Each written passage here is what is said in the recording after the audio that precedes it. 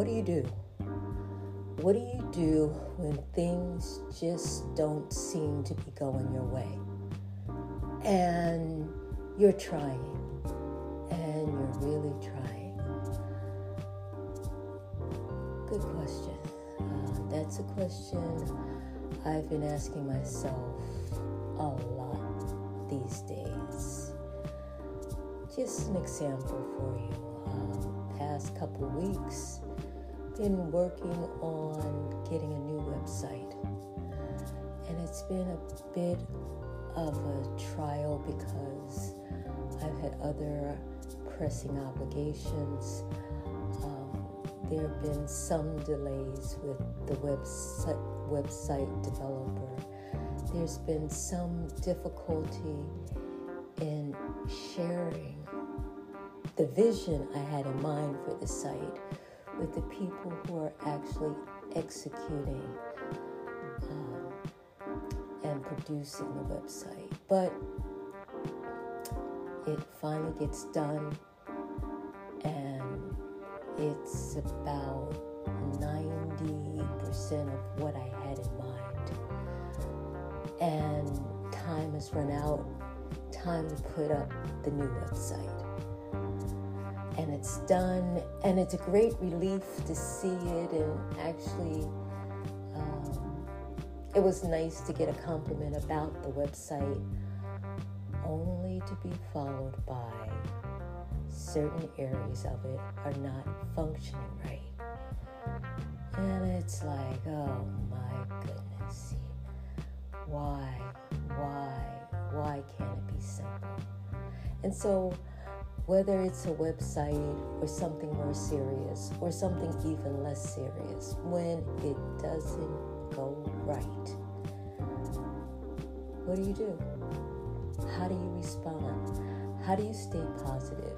How do you keep going when things don't seem to be going right for you? And that's the question. And at this point in my life, what I am understanding is it just is. It just is. It is what it is. The website's not functioning right. That's factual. Now, the next thought that nothing is going right in my life and this is just too much to bear and blase, as I spiral down, all of that's an interpretation of an actual fact. Just because the website's not functional doesn't mean my life is spiraling out of control. So there is a distinction between what has happened and the conclusion that your life is spinning out of control, that nothing you do seems to work out right. And at that moment, you need to pluck the negativity from your thinking. And that's the hard part. It is what it is. It's neither good or bad. It just is. Your interpretation of it will render it good or bad. And at this point, I am saying resist with all your might. Resist with all the discipline that you may have as interpreting it as bad. It just is. And you have the wherewithal, the resources to find the answer. And it just may be that the answer will lead to a better solution. And so it is hard. It is hard to stay away from negative thinking. But I am learning that's the only way to go. That's the only way to be. I sometimes think of it from the perspective of gardening. You have to be diligent about picking the weeds.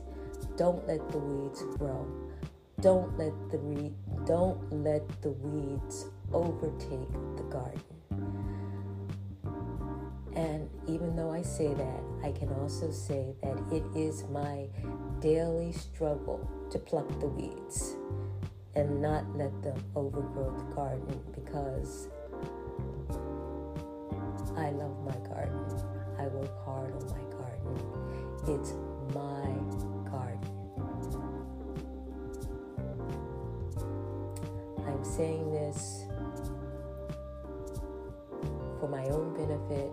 I'm saying this for anyone else that might benefit. It's really all mental.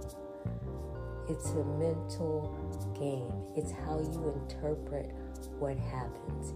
It's how you're diligent in plucking the weeds, eliminating the negative thinking.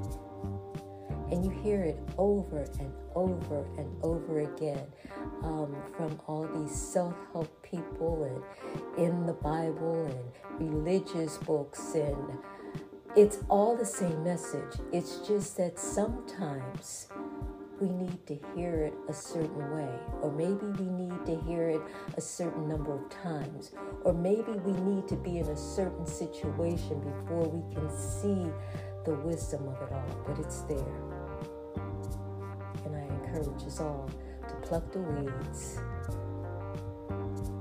eliminate the negative thinking, understand that it's just your interpretation of what is. Things happen. They're seldom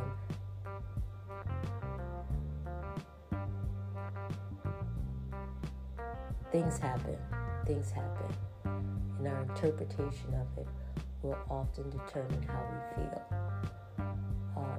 I'm starting to see our mind as this very powerful, underutilized organ that we need to take advantage of.